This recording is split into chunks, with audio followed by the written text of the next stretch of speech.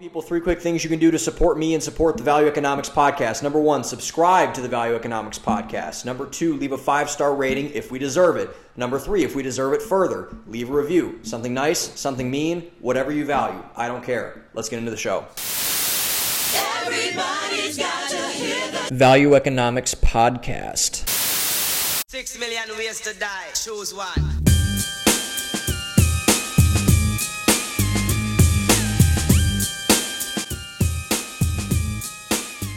Ladies and gentlemen, welcome back to the Value Economics Podcast. Can you dig it? I can. And we are in week 3 of Value Economics Weekly. We are flying through these things right now and want to give you the most value in the shortest amount, under 5 minutes. So let's just get right into it. So what we covered last week, Monday, we did volume 2 of the quote-unquote success series where we talked about success, but addiction.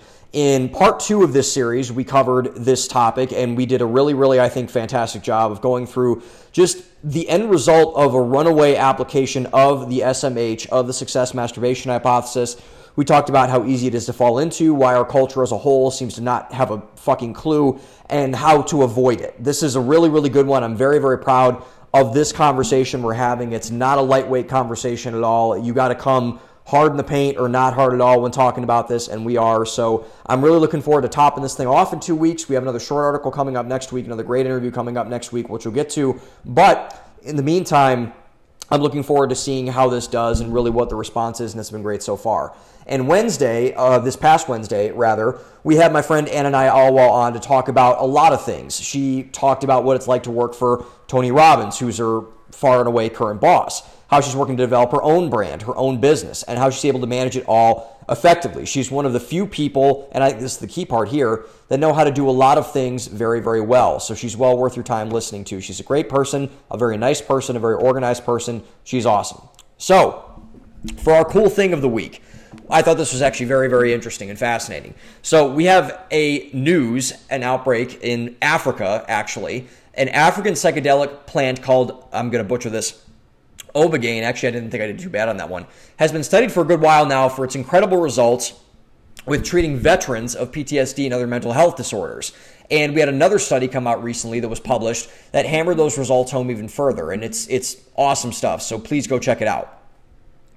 For our value economics principle of the week, contrary to popular belief, there are, I'm going to break your heart here, there are such a thing as good and bad values. So the real question to ask, what are those things? What are good values? What are bad values? Good values are constructive, habitual, and controllable, while bad values are destructive, sporadic, and uncontrollable. When following the framework of creating values, these are crucial to remember, especially as you supposedly come up with them. Don't create values, or don't create values. God, I'm just going to shoot myself right here. But don't create bad values, because they will create a bad you. So, for a look ahead, Monday, we are going to talk about a topic that I think is going to get a lot of people riled up, but one that I've been really interested to dig into, which is entitled the Harvard University Hedge Fund. Many of us are under the perception that institutions of higher learning are meant primarily to educate the youth of America. But those assertions would be wrong. They're to direct the culture in the direction of their donors, much like an arm of any traditional political institution. There's no greater example of this than Harvard, which is an endowment of more than $40 billion. Tune in to find out just how, where, and from whom this money comes from and goes to.